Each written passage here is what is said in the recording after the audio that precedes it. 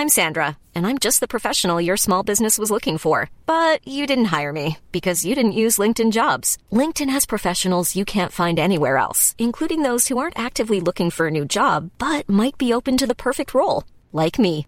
In a given month, over 70% of LinkedIn users don't visit other leading job sites. So if you're not looking on LinkedIn, you'll miss out on great candidates like Sandra. Start hiring professionals like a professional. Post your free job on linkedin.com/people today.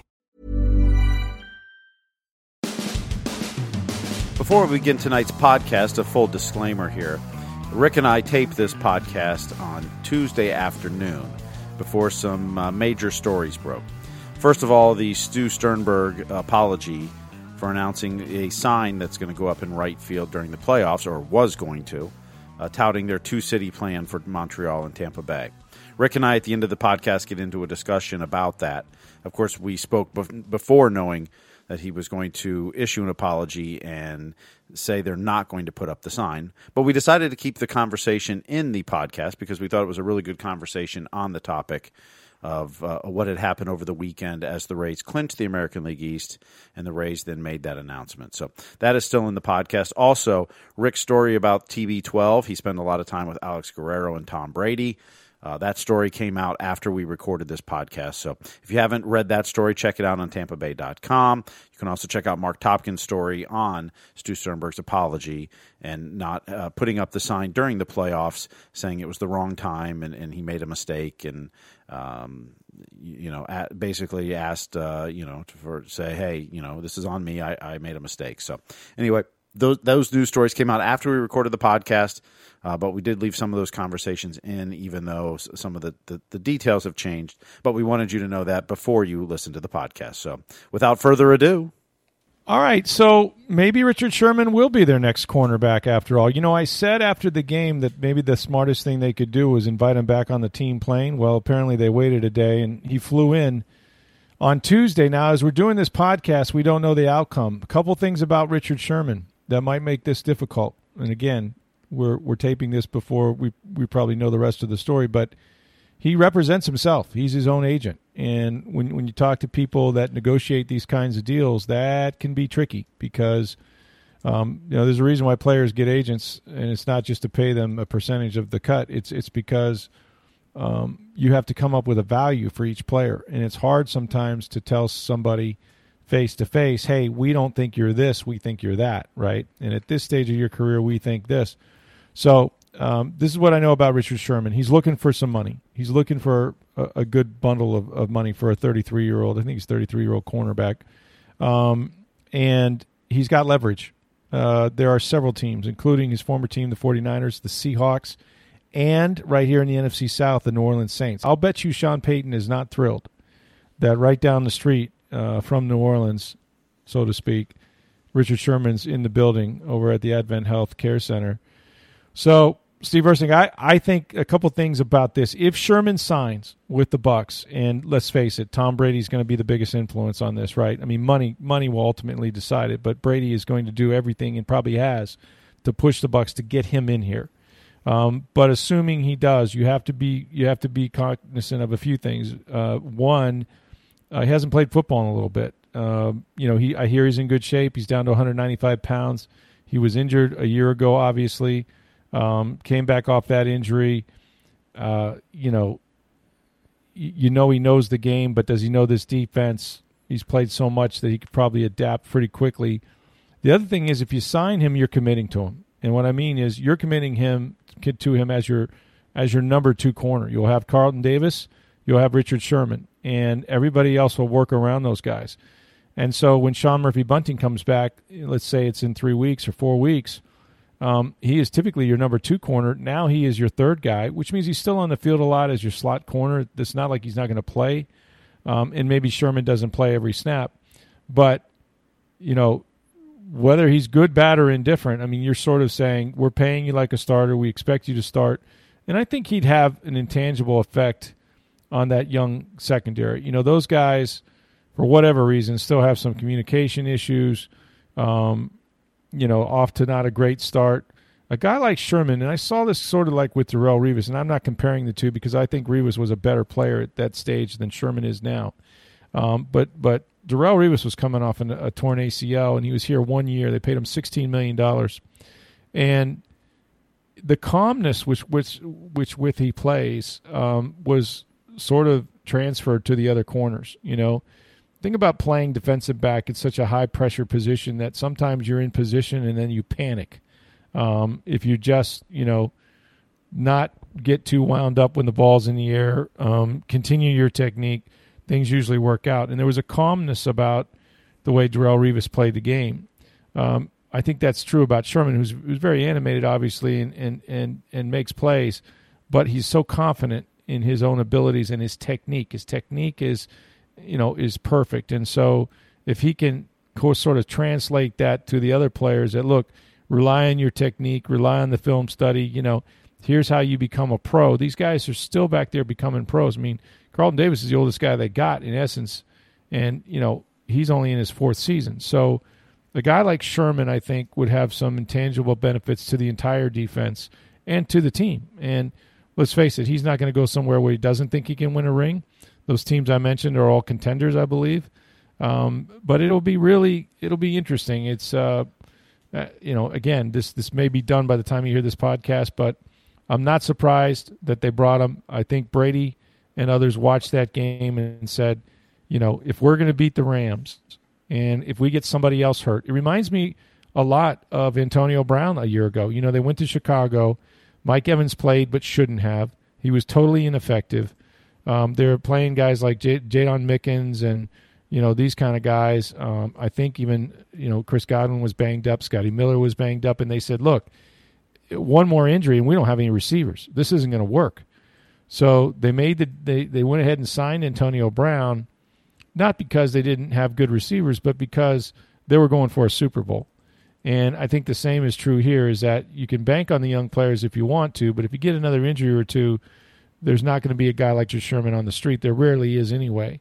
So, again, I don't know how much he can play, how good he is at this stage of his career, but I can imagine that Brady and others were saying, go get this guy now. If we're going to see the Rams again, if we're going to see these teams like Dallas down the road, and Dallas looks like a playoff team with three really great receivers, we're going to need more than what we got in this room back here. I'm going to need to get the ball back. So I think that has a lot to do with what they're doing right now. And the interesting part, too, is one, he's a West Coast guy. Mm-hmm. He's from Compton, California, went to school at Stanford. He's played with the 49ers and the Seahawks. Yep. And those are two teams suiting him. Does he want to go to the East Coast? Right. And granted, all those teams are Super Bowl contenders. But he's won his Super Bowl. And so, taking less money to go win a Super Bowl isn't necessarily what he might be looking for. No, we don't know that. My guess is he's looking for the biggest payday. That's what I hear. And lifestyle could be part of that. West Coast compared to East Coast might affect that. I'm speculating this because maybe he wants to try out the East Coast. Who knows? I don't know that. I just know that his life has been on the West Coast for the most part. The other thing I wonder, and you may not know this answer, but he had some off-the-field domestic issues this offseason. Yeah. Now, I know the felony charge has been dismissed. There's still 4 misdemeanors pending, I believe. Is the NFL going to take any action on this? And could there be, and I don't know if they've even done an investigation at this point, but could there be a chance he misses some games due to a suspension at some point? I mean, you could. I don't think it's likely. I heard Sherman on a podcast recently within the last week. In fact, I think I listened to it on Saturday on my way to Los Angeles. And basically, he was asked about where that situation stands, and he says, look, he goes, it's going to take at least until after the first of the year. The criminal justice system is backed up. These are misdemeanors. This is not like a high profile. I mean, he's a high profile person, but these are not serious charges in as much as no one was injured, et cetera.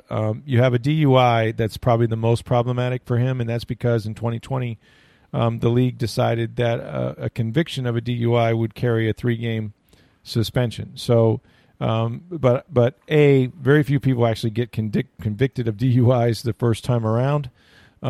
Usually, they'll plead it out to something else. If you accept responsibility and get some alcohol counseling and community service and things like that. So I don't know he's going to have a DUI conviction. And then the rest of it, he's gone to counseling. He's done some things within his own life to try to address what was a really awful moment that was captured on, one of these doorbells that are out there now that have the cameras. But he didn't make it sound, when listening to him talk about it, that was an issue with his talks with any of the teams, that they all seem to be okay with it. They all seem to understand that if something happens, it'll be next year, and who knows if he plays next year, right? So I think they're going into it believing that he would be good for the entire season. If he's healthy, and that is a question, knowing he was hurt last year. Yeah. I think if the Bucs can sign him, it's a tremendous influence in that secondary. Absolutely. I mean, we've talked about Jason Pierre-Paul and Ndamukong Suh's presence to help guys like Vita Vea and Levante David helping Devin White. And, you go throughout the team. That the defensive backfield doesn't have a veteran, really. Nope. I mean, there's guys third and fourth years, but they don't have that savvy veteran, the guy that's won a Super Bowl, that at one point is considered one of the best corners in the league. He's got, he walks in that DB room and everyone's perked up and listening and trying to learn from him. Even if he's not quite what he was at his peak, the influence he can have in that secondary could be huge for the Bucs going down the stretch, knowing that it's obvious teams are attacking that secondary. They're not trying to run against the Bucs. They know what that front seven does. It's attack those DBs nonstop, and that's what all three teams this year have tried to do to the Bucs. And so far, look at the results. You're not changing that. That's going to be the game plan for every team going in. New England's going to try the same thing this weekend. Yeah, they will. Now, the one thing I'll say about New England is they don't have the playmakers, and I think that's the first thing that's going to be obvious, that you have to understand, of the 3 games they've played, hell, even, for that matter, Calvin Ridley's a really good player for the Atlanta Falcons. Matt Ryan's a good quarterback. They had some guys that could attack the Bucs as well, but really the first 2 weeks, you're not going to find a better receiving core than Dallas. Not going to find, if it is, it's going to be the Los Angeles Rams, who've added Deshaun Jackson as their number 3.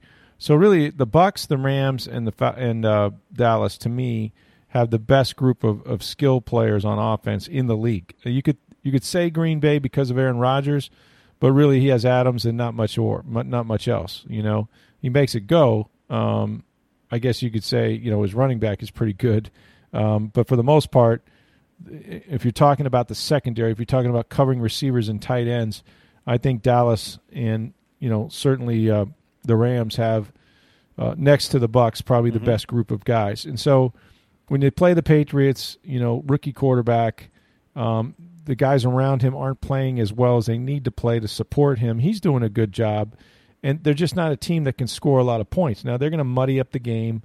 We've talked about this. They're going to find ways to make Brady uncomfortable. They know him so well.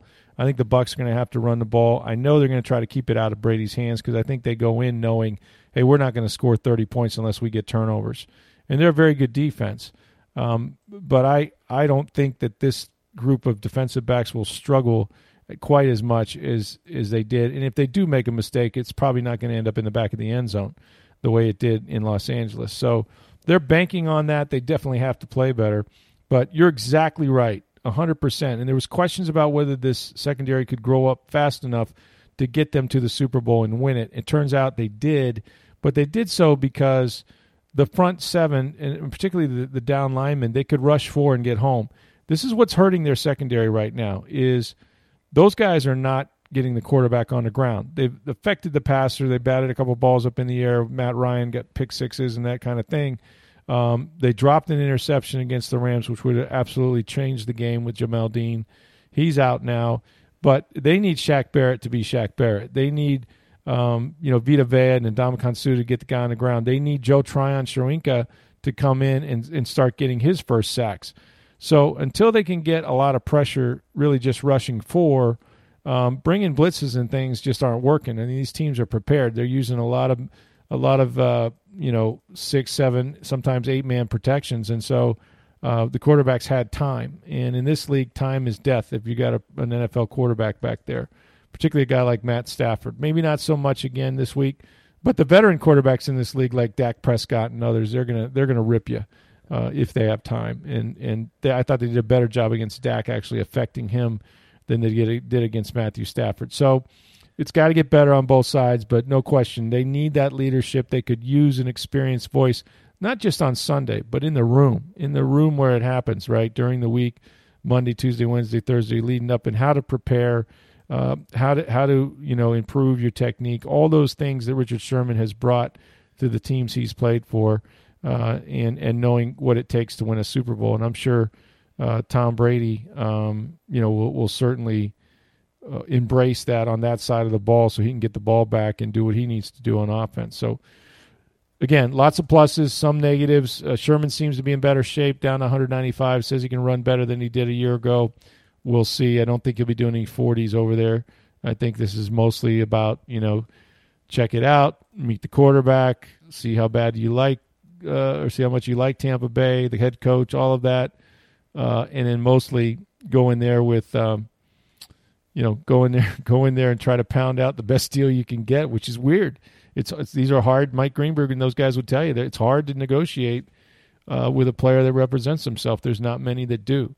So that'll be the litmus test. And if he does get on a plane and leaves here, I think he's probably going to go to New Orleans or probably going to go to another team rather quickly because, like I said, there's a bit of a bidding war and there's just not many Richard Shermans around. Life is full of awesome what-ifs, and some not so much, like unexpected medical costs. That's why United Healthcare provides Health Protector Guard fixed indemnity insurance plans to supplement your primary plan and help manage out-of-pocket costs. Learn more at uh1.com.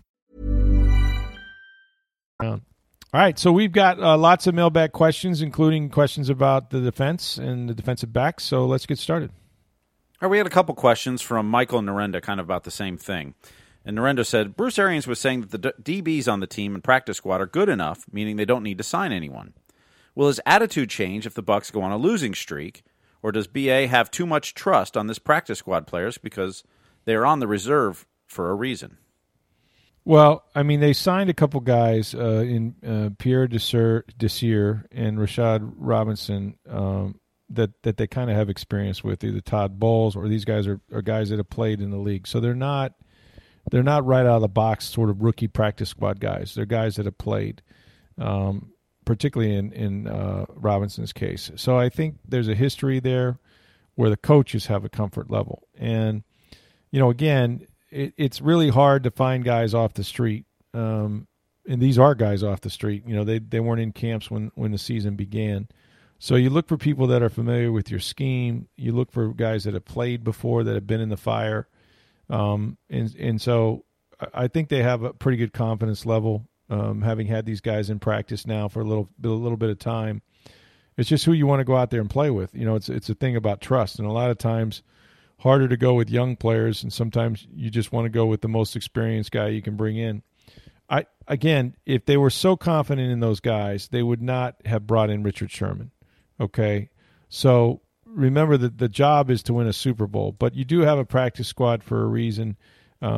So many of these guys end up on the active roster at some point during the season, and they've expanded the number of players on that practice squad because of COVID, because of reasons like that you might lose more starters than normal.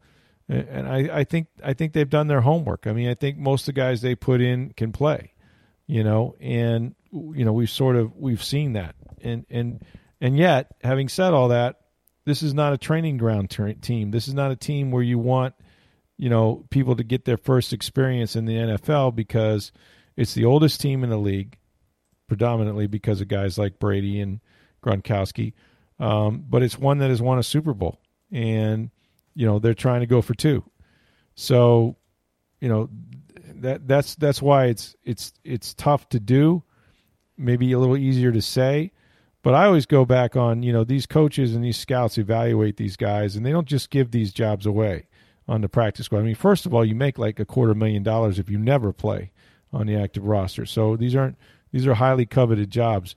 But, one thing that was encouraging was a guy who hadn't played and played really well on Sunday was Dee Delaney. Dee Delaney had played like 4 or 5 snaps his entire career. He went out there and played like 50-something snaps and might have been that day their best corner.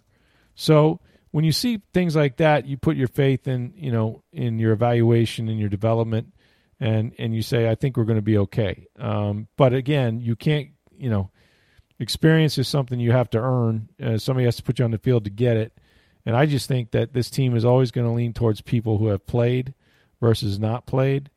And that's why, if you look at the makeup of their practice squad, they have a lot of guys that have experience. And, we'll see. There's just not a lot of good starting corners that are just wandering around out there in the streets, I can tell you that. Well, Matt and Ellis both had asked about the same thing, and Matt had tweeted, while there's been a lot of concern about the Bucs secondary, the Bucs pass rush has only had 3 sacks in 3 games from the same front 7 as last year, albeit without JPP last game. Isn't this a greater concern and contributing to why the secondary is struggling? Well, I would say yes, because I think that, there's 2 ways to affect a quarterback. The easiest way or the best way is to put pressure on him, in using your front 4. I mean, the more times you can just rush 4 and create or affect pressure for the quarterback, then the numbers are in your advantage, right? You rush 4, you're dropping 7.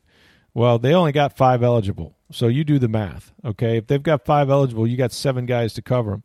Now, if I have to rush 5, I have 1 fewer guy to cover. So, I think that those guys affecting the quarterback and getting him on the ground is going to be paramount. And they haven't done it, for whatever reason. I mean, teams, I think part of it, and this is just a theory of mine, because I remember back when the Bucs used to play Atlanta, Gerald McCoy was one of those guys who had a great reputation in this league for sacking the quarterback and had a lot of sacks in his career. But when they would play Atlanta, they would deliberately try to run stretch plays and perimeter stuff early in the game in particular, because they wanted McCoy to get tired out. They wanted him to run laterally all over the field, because what those guys want to do is get upfield and get into the A gaps and try to get to the quarterback at the shortest path. So they would run the football and run tosses and run zone outside zones and things like that to try to tire out McCoy, and it worked. If they could gain a couple of first downs. And so then he wasn't as much a factor later in the game if they were behind and you had to throw. I think teams are doing the same thing now. Look, they see a couple of 350-pound defensive tackles inside there that you got to use 4 guys to block. And what better thing to do than to make them run sideline to sideline on every play?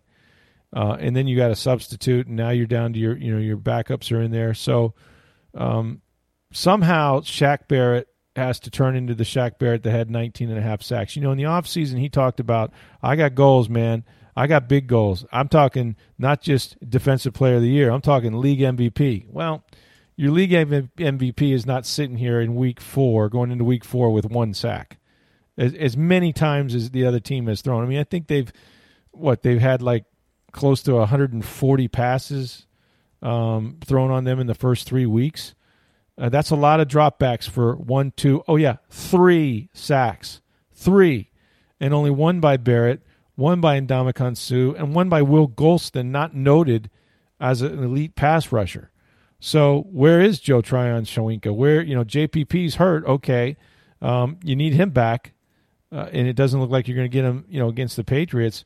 So then you're like, well, we could blitz. Why don't we blitz? Well, those blitzes aren't getting home either. These teams have watched film. They're max protecting. They're having 8-man protections at times, 7-man protections. You rarely see them with just 5. And so they're prepared for these A-gap blitzes, and they're throwing the ball quick. And, and so you have to counterpunch. That's what teams have done. They've made the adjustments. They're all they know they have to beat the Bucs to go to a Super Bowl and win it. So, they have good game plans. And now the question is, can your players adjust back? Can they find ways to win, even though they're having to be put in positions and do things they don't normally want to do? It's a great question. I think it's not chicken and the egg. I think the rush has to affect the coverage. It is true that if you play man coverage and you lock down a receiver in man, then it's true that that's going to give that rush an extra tick to get to the quarterback. But this is not a team that's playing a ton of man coverage right now. They're really mixing it up. They're playing a lot of zone. They're trying to keep their eyes on the quarterback. And so, they don't have those receivers sort of blanketed where the quarterback will pull the ball down because he doesn't see a window to throw to. they're seeing plenty of windows to throw to. And so the coverage has to be a little tighter. You can mix it up, but when you're that thin, when you're that thin on defensive back, let's say, think about receivers. They bring in Deshaun Jackson, and he runs a go route, okay? And I got a corner out there playing man-to-man. Well, now he's just run 60 yards down the field, okay? Got to come back to the huddle. Well, guess what? Deshaun Jackson's out of the game. But they're going to bring in another guy who's ready to run his deep route. But you got the same corner out there. So the more man coverage you play, the more you wear those guys out. But you need to be able to play it. But when your bench is now starting, right, guys like Ross Cockrell and stuff, how do you give these guys a blow? It becomes a little more problematic. So there's a lot of things that play into, the success of a secondary or a defense. But I think, number one, nothing has changed with that. If you've got guys who can win at the line of scrimmage, get to the quarterback, get him off his spot, and hopefully get him on the ground, that's the best way to win in this league as a defense. And right now, they are last. You never want to be last at anything. They are last at maybe the biggest thing you can do on defense, which is sacking the quarterback. And this is after a year where they had almost 50 sacks. So there's your difference in your defense right there. And for that matter, a big reason why they're not playing well in the secondary. All right, Craig had tweeted us. Craig in Vegas, of course. He said, I was at the game Sunday, and I'm not going to blame the refs, but the glaring difference in calls, 7-1 in favor of the Rams, was bad. Brady was horse-collared and no call, and too many pick routes not called. Why are the Bucs not getting calls as the top team usually gets? The Gronk pass interference was a joke. Well, if they're going to call that pass interference on Gronk, they absolutely should have called it down there on the goal line when Cooper Kupp scored, because they just completely missed that one. I mean, that was a more egregious pick play. That was really offensive pass interference, and the corner couldn't even get out to Kupp. I mean, when do you see Kupp inside the 20-yard line open that much? So I would agree that they were inconsistent. Keep in mind one other thing that the Bucs will have to deal with this year, and all teams, that they didn't have to deal with last year. That's the crowd. And, buddy, I want to tell you, those guys in the striped shirts, they're human. They're human, and they're affected. They're affected by where they're calling games. It's just human nature. And you're not going to get the best calls on the road that you're maybe going to get at home for that reason. So, they don't want to be escorted out of the building when the game is over. Now, this week, I think the crew that's doing the Patriots game has a reputation for throwing the least amount of flags, which means I think you're going to see plenty of hand fighting, plenty of things that are let go so that let the players play and decide it on the field. That can be good or bad. But I do think that they didn't benefit from all the calls maybe on Sunday. But this is a team from week one that has committed far too many penalties. Let's talk about the false starts, speaking of crowd noise. I mean, you got guys that they brought in Wells one time as an extra defensive tackle. And they brought him in, Josh Wells, and he's in the game for 2 seconds, and before he even has a snap, he's got a false start. Well, damn it, Josh. I mean, you're only going to be used about 3 or 4 plays a game. You think maybe you could get the snap count right? I mean, those are the sort of things that good teams don't do. And when you make those mistakes against a team like the Rams, or most teams, but certainly the Rams, it winds up costing you. They go 3 and out to start the game twice. That's not how you can start games in this league. You want to play from behind. You want to have no field position. I think the first 2 times they took the ball, they were inside their 10-yard line. So all that stuff matters. The penalties matter. And this is a team that's, I think, one of the most penalized team in the league after 3 weeks. That can't all be on the officials. Those are 3 different crews, if I'm not mistaken. So, clean it up. You thought you had it cleaned up last, and this is another thing. It shows you last year was last year, right? After the Chicago game, no more penalties. Well, it's creeped its ugly head back into this season. So what game, was the Rams game? Which game will be the one that we point to and say, hey, after that game, they knocked off all the penalties? They need to do it soon. All right, Michael had tweeted, said after 3 games, the Bucs are 31st in rushing yards. Should the Bucs be concerned about the lack of production? No question. Bottom line business, production business, right? You chose these running backs. You've got guy like Rojo, Ronald Jones, and Leonard Fournette, playoff Lenny, Lombardi Lenny. You signed him. You brought him back for $4.5 million. You brought in Giovanni Bernard, who until last week really hadn't played all that much, third down back. Keyshawn Vaughn, you drafted 2 years ago in the second round, or was it the second round? The third round, I'm sorry. But still a pretty high draft pick for a running back. And frankly, none of them, zero of them are productive right now. Zero. Okay. I think that they have to absolutely make a decision. I think they did this last year. They got to make a cognizant decision that you are going to commit to running the ball in terms of, we're going to give this running game a chance. And that's easier said than done, because, it's sort of like they started the game out. You start out and you run the ball on first down and you get 2 yards. Well, now you're 2nd and 8. You have to show production, and that's on the offensive line. It's on the running backs. But I think the more you do it, the more you attempt runs, the better everybody gets a feel for the game. It's an instinctive position. Those guys need attempts, and they're splitting right now. They're splitting the carries as it is, sort of. And so no one's really getting going. You get a couple carries here, then you come off. The next 2 series is somebody else's, then you come off. So however they do it, they need more balance, because Tom Brady's not going to make it through 17 games. Aaron Donald finally got to him. They had 3 sacks, about 7 other hits. It's just not going to work throwing it 55 times. So I really do look for the Bucs to continue to try to emphasize that balance that they need. Doesn't mean that you shouldn't try to get the ball to your playmakers, because their best players are receivers and tight ends. I mean, that's who you want the ball in the hands of. And to do that, you want to throw it, because your best player on the team is your quarterback. But you want to be able to also throw it when you want to throw it, and you want play action to work, and it works better if you can run the football. When those linebackers have to honor that play fake and come downhill, or they know that you're going to gash them, then the play action works better. So I think this is a week where the Bucs would be wise to start recommitting themselves to some balance, and hoping that they get the production, whether it's Ronald Jones, whoever. If you got to give the ball to Keyshawn Vaughn, you're going to have to find somebody that can get you 4 yards a carry. And right now, that's just not happening. And it's hard for offensive coordinators to beat their head against the wall and be 2nd and 8 and 3rd and 7 all day. They're just not going to do it. So, it's another area. I appreciate the question. I think it's really important to run the ball in this league, at least effectively when you want to do it, and keep those defensive linebackers and backs honest. And the Bucs got some good news on Giovanni Bernard on Tuesday. They did.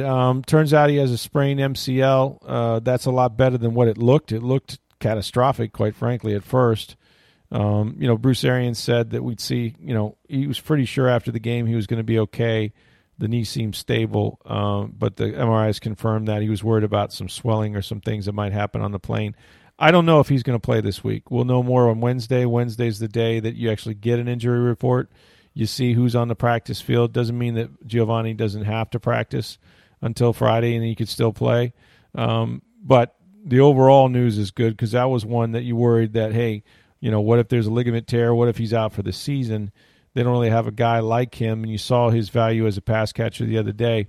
On the other side of the ball, the Patriots lost James White, and that's a serious injury. So, they're down their playmaker at running back that can do it all, and those two guys are best friends. It's ironic that they're going to meet in this game, and neither one of them will probably be on the field, or there's a chance that neither one will be on the field on Sunday. So disappointing for them, but the good news is that looks like Bernard will be back for the Bucs probably sooner than later.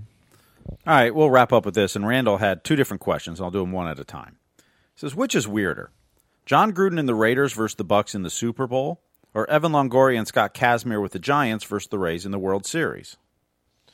Well, I think it's Gruden, only because, imagine that career arc, right? You go from being the head coach of the Raiders to almost going to a Super Bowl. We remember the Tuck Rule game, all of that. Then you're traded, not signed or fired, but traded from the Raiders to the Bucs, and then you lead that team to the Super Bowl against the team you just left, the Raiders. Very bizarre. Very bizarre that you You would coach the team you just left in a Super Bowl and beat them. Now, can you imagine, even though it's been years later, that he's back with the Raiders and playing the former Bucs team where there's a statue of you in the atrium and you're in their Ring of Honor, and now you're going to try to turn the tables and say, I tell you what, man, I owe you one. And that's going to be – look, the Raiders are really good. I mean, I think they're going to go as far as their defense takes them. I think Derek Carr is playing great. I think they have enough weapons offensively. I don't know how long their defense will hold up. They're in a really tough division with Kansas City's in last place. That's not going to last forever. You got Denver playing really, really well. Obviously, the Chargers look great. So, but it would be, to me, as far as like Longoria and Casimir. That's the greatest player in Ray's history that you're going against. It is. Yeah, you can't diminish that. No, but if they'd have gone against Warren Sapp in a Super Bowl, I mean, again, I don't think Evan Longoria, he's at the very end of his career. Does he even play every day? I don't even know what his status is. He plays quite. I mean, he's been hurt a couple times this year, so he's missed some games. So they brought in Bryant, right? Is Bryant playing the outfield from the Cubs? Is he playing third base? I don't even know. I haven't looked at their day-to-day lineup, but yeah. But it is the face of your franchise. If you were doing if you're doing a Mount Rushmore, who's the one guy you'd have to have on the Rays Mount Rushmore? Well, it's Evan Longoria, but he's just one player. And he's not the same guy. So, to me, because Gruden went from the Raiders to the Bucs and beat them, if you were going to the Raiders and then beat the Bucs in a Super Bowl, that's ridiculous, right? That just would never happen. Yeah, Longoria this year, let's see, he's played batting .279, 13 homers, 46 ribbies. And he's missed some time with some injuries. It's a solid year, though. Yeah, no, he's having a really good year. With the time he's missed, yeah. No, he's having a good year. Let me see if I see how many games he's played. 75, looks like. Can you imagine you're the Giants and the Dodgers, you both are going to win 100 games, and so that leads you are good at segues here. I know. So Randall's next question. What's more impressive, 200-win teams in the NL West or potentially 4 90-win teams in the AL East? Wow, what a great question. It's really hard to win 100, and it's even more rare if you get 2 in the same division. But I got to say, to me, it's the AL East. The balance of this division, we saw a scenario. I was listening on the radio the other day. Somebody said that it's possible, not likely, but possible you could have like 3 teams tying for a wild card. That's what we want. That's what we want. Yeah. Absolutely, but how crazy is that? How much chaos is that? Let Seattle go ahead and tie them too. Let Seattle get in there and right. But you could have 3 teams in the East. Yeah, doing that. Toronto, the Yankees, and the Red Sox could be dead even if certain things work out. Yeah, and like I said, might as well let Seattle and Oakland tie. Make it a 5-way tie. Let's just chaos. Absolutely, get some rest, all that stuff. But yeah, I think the East has been really, really interesting this year. It seems like everybody had a run, right? The Red Sox jumped out, had an incredible start. The Yankees went on that, 15? I don't know how many they won in a row. 13 in a row, I think. 13 in a row. And then they went through a terrible losing streak as well. Red Sox had that as well. And then Toronto. Blue Jays were one of the hottest teams in baseball. They were so hot when the Rays were playing them just a couple weeks ago, and now they kind of fallen off the map. So they all took turns sort of. Like, oh, yeah, it's the Yankees. I think they're going to win the division. No, maybe not. Oh, it's the Red Sox. No, maybe. Oh, watch out for the Blue Jays. Yeah. So they've all kind of had turns at it, and now it's going to come down to, look, the Rays could knock the Yankees out. They could, and I would take some pleasure in that if I were the Rays. Like, they don't need to win any more games. They've done it before. But, boy, you could, I mean, and I always say this. If you had your chance, if you don't want to see those guys again, here's your chance. Get rid of them now. And then you don't have to worry about Chapman in the ninth inning. You know what I mean? Like, just Stanton getting hot. Just get him out now. Here's your opportunity. Take a few games from him. Hope the other guys win, and then you'll be playing Boston, who I think would be a better – to me, between Boston, Toronto – well, I'm not sure. I mean, Toronto has a really good pitcher. But they're bad. Toronto's got good starting pitching. They don't have the bullpen. They have a great bullpen. Neither does Boston. No, Boston's bullpen's terrible. And they've lost. The Yankees haven't been very good either in their bullpen. I mean, that's what the Rays feast on bullpens. They do, and they could probably do well with all of them. Right now, like if we do this today, right now, I would say Boston would probably be the team you'd want to play. They have the worst pitching of all those teams. And if you just look at runs allowed this year, Tampa Bay, the Yankees, Toronto are all within 10 runs of each other. Boston's about 100 runs more, 90 more, let's say. They've given up a ton more. The Yankees, what's surprising about the Yankees is how bad their offense is. When we think of Giancarlo Stanton and Aaron Judge and DJ LeMahieu and that, there's only 4 teams maybe in the American League that have scored less runs than the Yankees this year. Yeah. That's what's incredible. Because the Yankees pitching's been okay this year. Mm-hmm. It's their hitting that's failed them. I think when you have guys that don't set the table in front of those, like Stanton could go a month and just not really contribute much. Yep. And then Judge has been pretty consistent, but the chicks dig the long ball. I mean, if they're not hitting home runs and there aren't guys on in front of them, it doesn't matter. So they just don't have enough dudes. But those two, obviously are pretty formidable. But can I, in a series, can you pitch around some of the big bats? Like, I think that's what makes the Rays so strong is that, hell, they got guys that come off the bench. I mean, there's days when Brandon Lau doesn't play. Mm-hmm. Right? He's got 33 home runs or something like that. They sit Wander Franco. Yeah. They sit Randy Arozarena. Arozarena doesn't play. I mean, they sit Meadows. Meadows doesn't play. The guy had 100-something RBIs. I mean, it's crazy, right? I mean, they got depth upon depth. You can bring up Nelson Cruz as a pinch hitter. I mean, it's insane just sort of how they get production up and down the lineup and even off the bench. So I think that's what wins. I think that's the Rays' special sauce is just the depth of their lineup. You get a guy on the IL that you're paying, $30 million a year to, and he's no good to you. That changes that whole lineup. And then if he's not hitting bombs, the other thing I've thought about the Rays, and I don't have the numbers in front of me, but it seems like they struck out a hell of a lot less this year.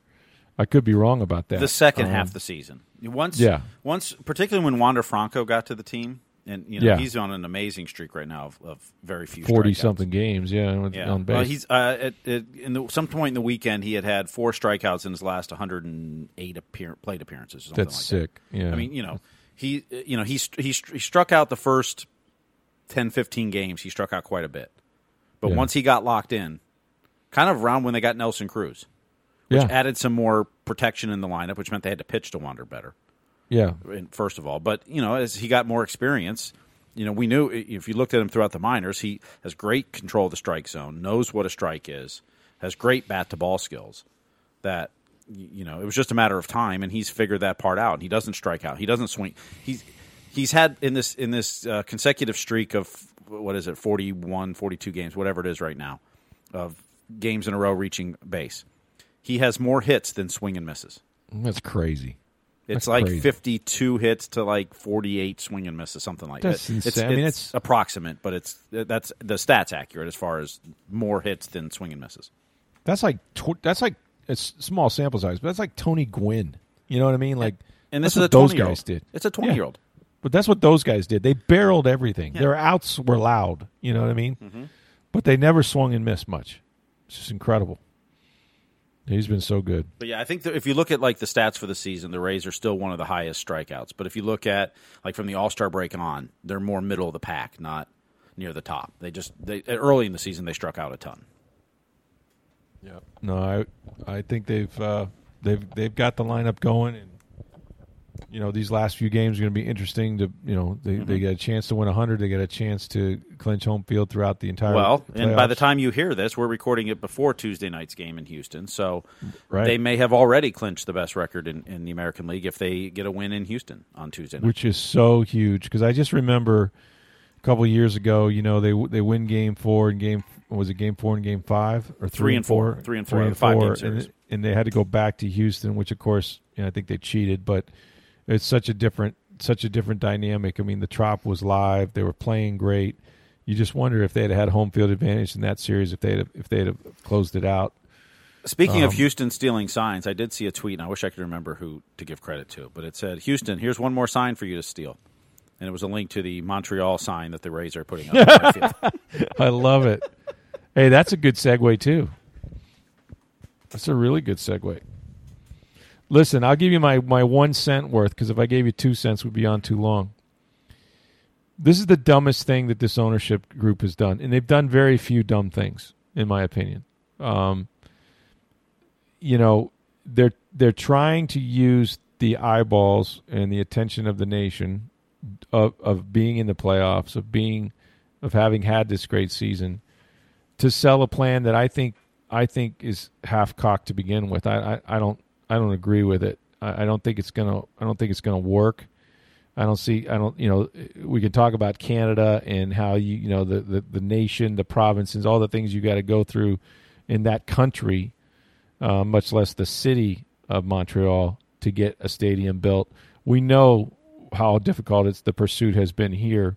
The thought that you're going to do two of those, but what's really irritating and gulling to me is that you have a chance, with the playoffs to have full buildings, and I know that's why they're doing it, but to have full buildings and a raucous crowd and all the focus on where it should be. It should be on the players. These guys have battled. They're going to battle 162 games, win almost 100 of them. Best product 3 years in a row in the postseason, win the American League East back-to-back, all these things that are hard to do, that they deserve the attention, all of it. And what are they going to talk about when they're on the broadcast? They're going to show that damn sign in right field, and that's what they want. And then you have the audacity, the nerve to say, oh, well, we want it to be a subtle? What is subtle about saying you're trying to move a team at least part of the time to Montreal? I mean, this plan, I think, is not going to work. You've got the Players Association would have to sign on it. The owners would. I mean, there's so many long ways to go. But to use the attention of the postseason that these guys have earned, the spotlight should be on them and them alone in their pursuit of a world championship.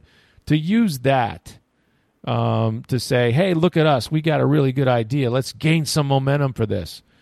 And it's all in perspective, right? They're convinced that this is the way to save baseball in Tampa. Like, this is Tampa Bay. This is the way. This is the only way we're going to save it. Let's save baseball. Let's go to Montreal half the season and we can save baseball. No one sees it that way. I got news for you. Nobody's buying into that. Maybe some politicos now and again will say something like, well, I'd rather have them half the time than no. No one in the fan base is saying this is a good idea. They don't want to lose their team. Because if you can move them there for half the games, guess what? You can move them there for all of the games.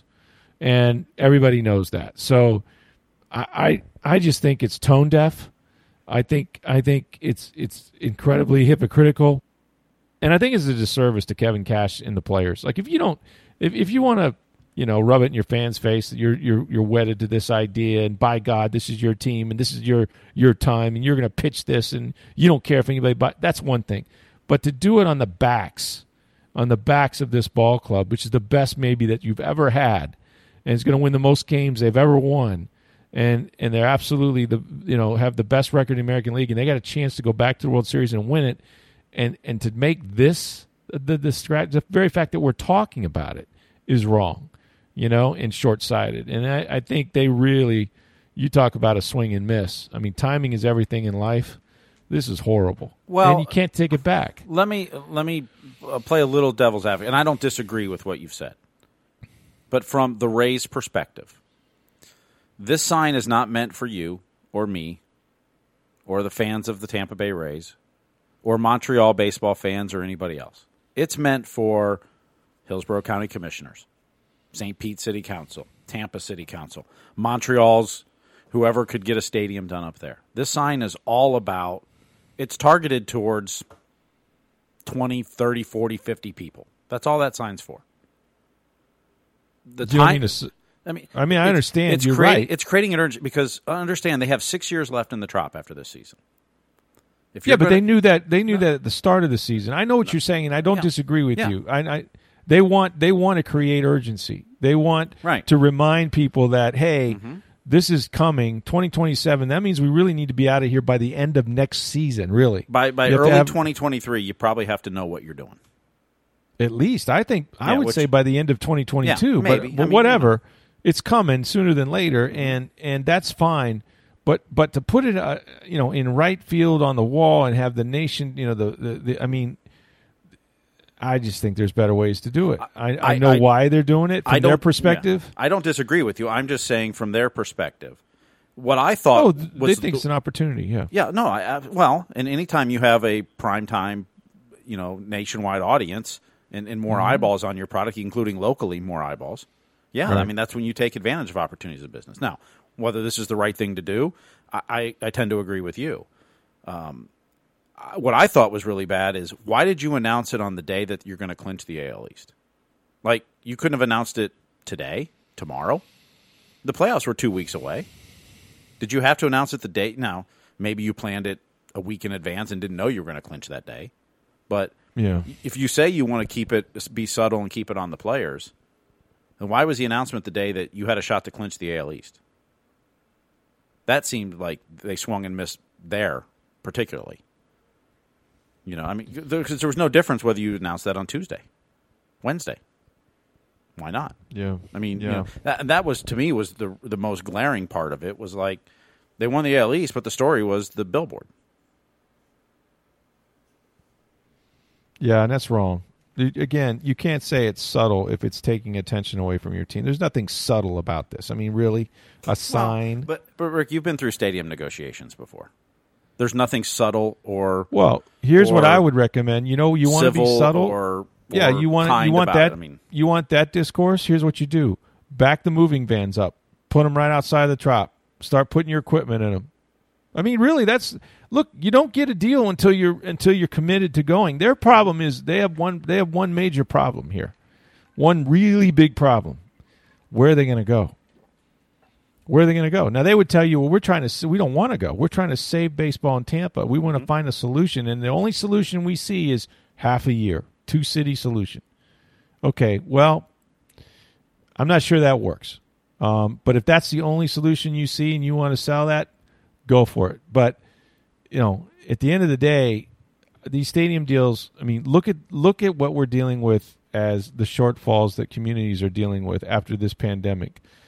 Whether you're talking about Hillsborough County and the schools, cities in dire need of services. This is, as hard as it used to be to get stadium deals, this has to be the worst economy, the worst anything to try to carve this out. And I don't care if you're talking about Charlotte or Las Vegas or any other place that really wants a team. It's not going to be easy there for them either, because they got the same sort of needs municipally. So I don't know, man. It just the clock is ticking louder. They've obviously not made the progress they need to make. Whether they're trying to sell this to Major League Baseball, to the Players Association, or Montreal, I don't know. Whether they're trying to rattle, the cages a little bit of the people in Tampa Bay to try to get moving on something, I don't know.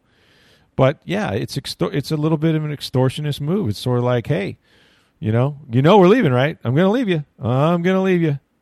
If you don't, this is the plan. This is it. This is all we got. This is all I can. We got to do something. Clock's ticking. There was a time when we went to West Palm Beach, and there was an owners' meetings there. And Roger Goodell was not commissioner, but he was in charge of the stadium deals. They're trying to build stadiums all over the country. And Goodell will tell this story where Glazer got up and he started tapping his watch and saying to the other owners and Roger, hey, man, we're running out of time. It's all about time. Our time is up. And, and they believed it, and they thought they had a deal in Baltimore, and then Modell moved the Browns, and that kind of hurt their leverage or damaged their leverage incredibly. And they managed to pass a referendum, and Rich McKay gets a lot of credit, and they built that stadium. But it wasn't until we were at, watch tapping time that deal came together. And that's, unfortunately, it's ticking louder for them, but we're not there yet. And we will be before long. I mean, certainly sooner than later, but I just don't think this, speaking of time, this is not the time for that. This is just, I think it's a shame for the players, for their fans, the ones that, will try to fill that stadium. I almost think there's a part of me that believes, and this is probably unfair, but there's a part of me that believes that they, for whatever reasons, if they didn't get big crowds these last year, and it's on the fans, and I'm not, but it's like they were okay with it. How much marketing do you do? How much? And I'm not saying you throw good money after bad, but even this feels like, well, if we tick off some fans and we don't get a sold-out crowd for the playoffs, then that'll just prove our case. It's almost like a self-fulfilling prophecy. We want so badly to show baseball doesn't work in St. Pete. Let's continue, to make it not work in St. Pete. And I don't know that it's that diabolical or that somebody thought that far ahead or that it's, they're trying to, have empty seats in playoff games. But by gosh, if you're a fan of this team, you have to consider, if that's the ownership stance and he's putting it in my face in right field, do I really want to pay for a ticket to go watch them play in a playoff game? At least I would understand that if I were a fan. And it may wind up proving their point. So I don't know. That's more than my 2 cents. I guess I said 1 cent, but I actually gave you probably about 3. That was at least a nickel. Yeah, there you go. All right. Well, we're going to close the podcast that way. Matt Baker tomorrow. We'll talk some college football. Love it. Florida State's 0-4. Florida beat Tennessee. Mm-hmm.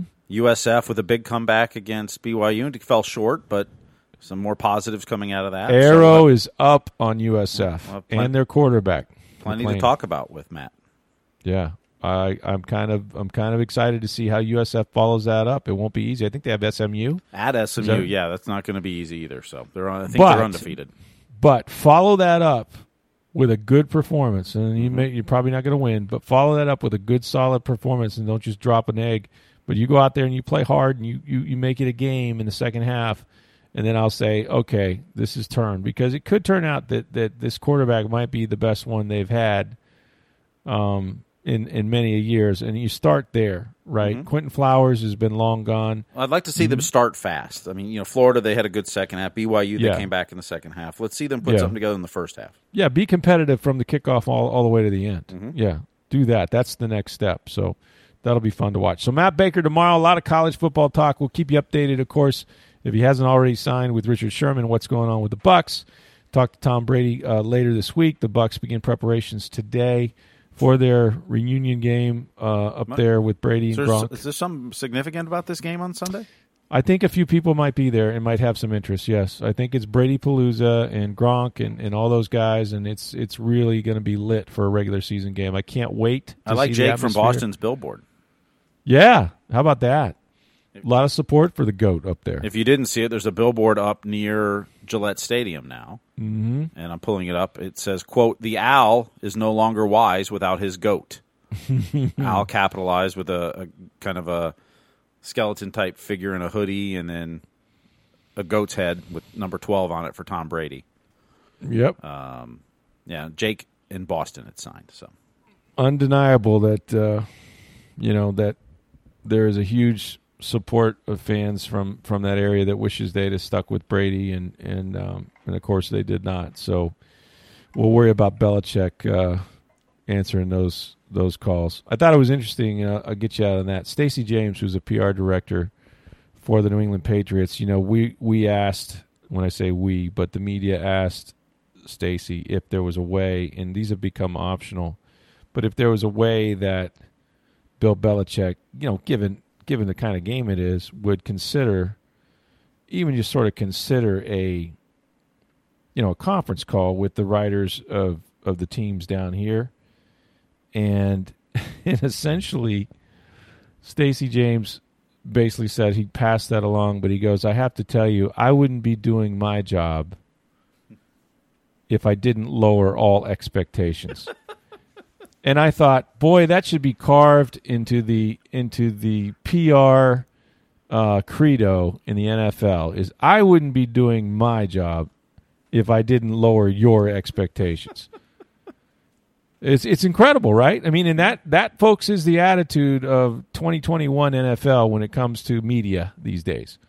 Unless you're paying the freight, unless you're working for one of the networks that's got the rights fees, they won't do their job unless they make sure you have no expectations that you'll do your job very well.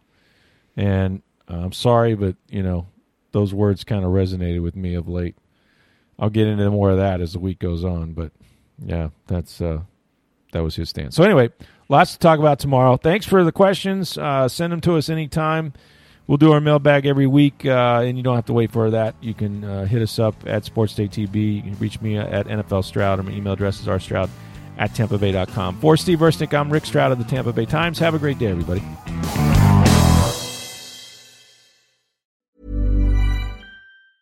Hi, I'm Daniel, founder of Pretty Litter. Did you know cats tend to hide symptoms of sickness and pain? I learned this the hard way after losing my cat, Gingy. So I created Pretty Litter, a health monitoring litter that helps detect early signs of illness by changing colors, saving you money and potentially your cat's life. Pretty Litter is veterinarian developed, and it's the easiest way to keep tabs on your fur baby's health right at home. Go to prettylitter.com and use code ACAST for 20% off your first order and a free cat toy. Terms and conditions apply. See site for details.